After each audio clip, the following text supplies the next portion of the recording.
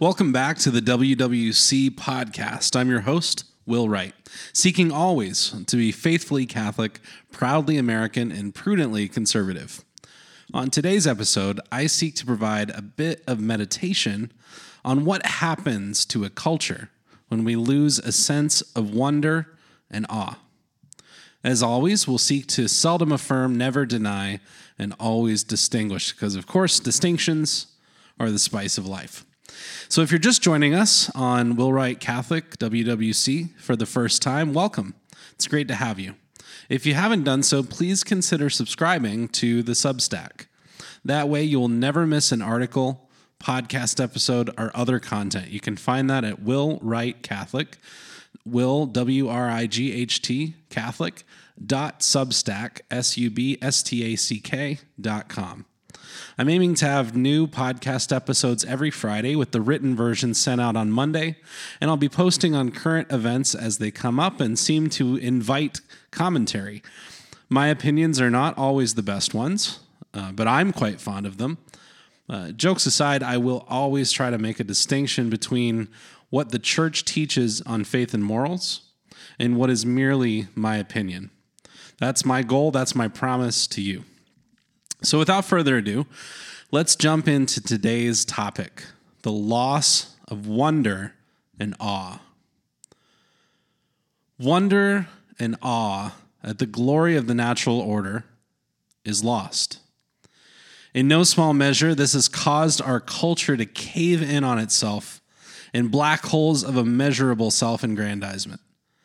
Function, utility, efficiency, these have become the unholy trinity that beat the drums of progress as we march towards what could be called a cultural suicide.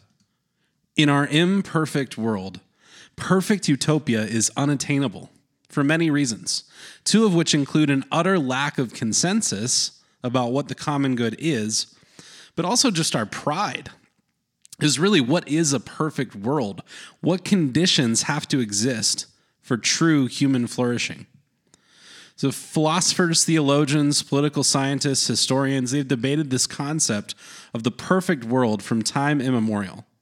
In our fractured state, true consensus does not seem likely or possible in the court of public opinion. It seems really that there's a growing divide between what could be called the right and the left. That those are not particularly useful terms, but they kind of get at this idea that there is a fracture, there's a division, there's a polarization in public opinion about what is the good.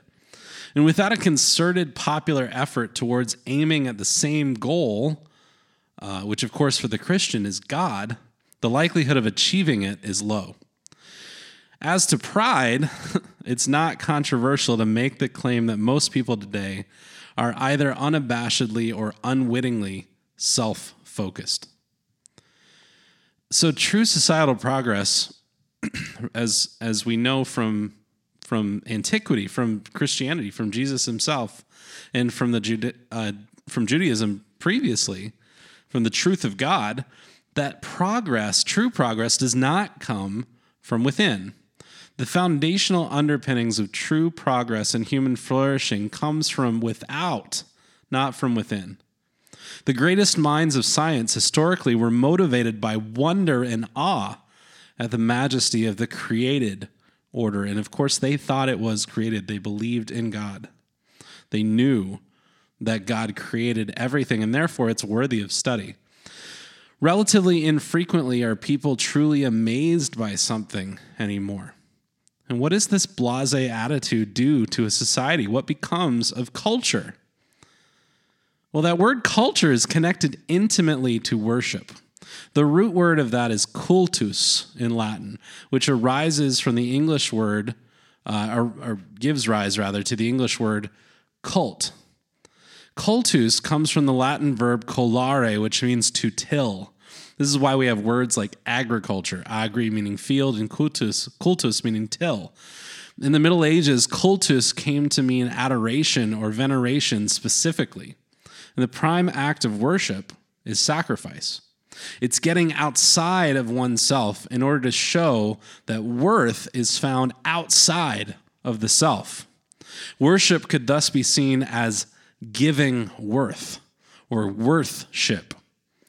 So what happens when we lose a sense of wonder and awe? Well, it's simple. We start to worship inwardly. We start to worship ourselves. So instead of the worship of one God, the replacement has been the worship of over 7 billion gods, so to speak. When every person is the master of their own domain, then communal ties, family ties begin to crumble. So what would happen if we cultivate a sense of wonder and awe in our own life? I'd imagine that we start to be more appreciative. We'd be less cynical. We would be less pessimistic, more pragmatic, if not actually optimistic. And we would have a longer viewpoint and a shorter fuse. We would see beauty all around us instead of fixating on what's ugly, what's broken.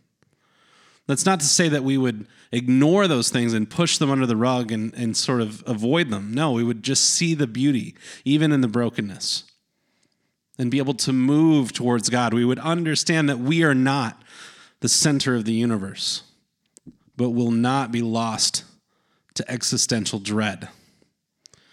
And this last thought is one of the most pressing, this avoidance of existential dread.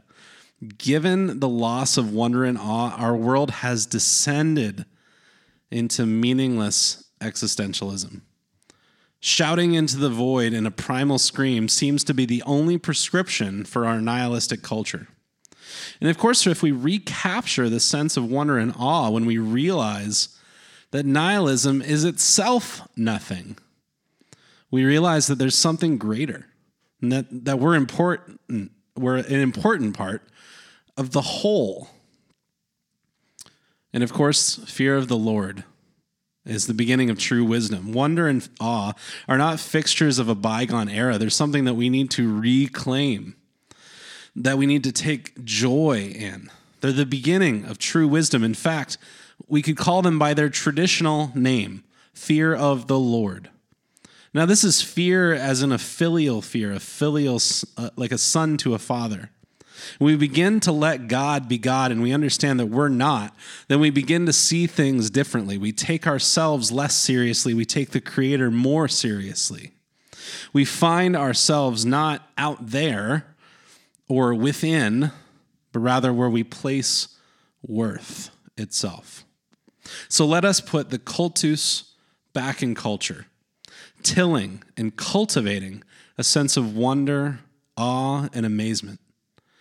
There's much to be grateful for in this world, and it will not take long to recognize the giver of good gifts, who gratuitously and generously generated all things, and then simply to respond in gratitude and praise.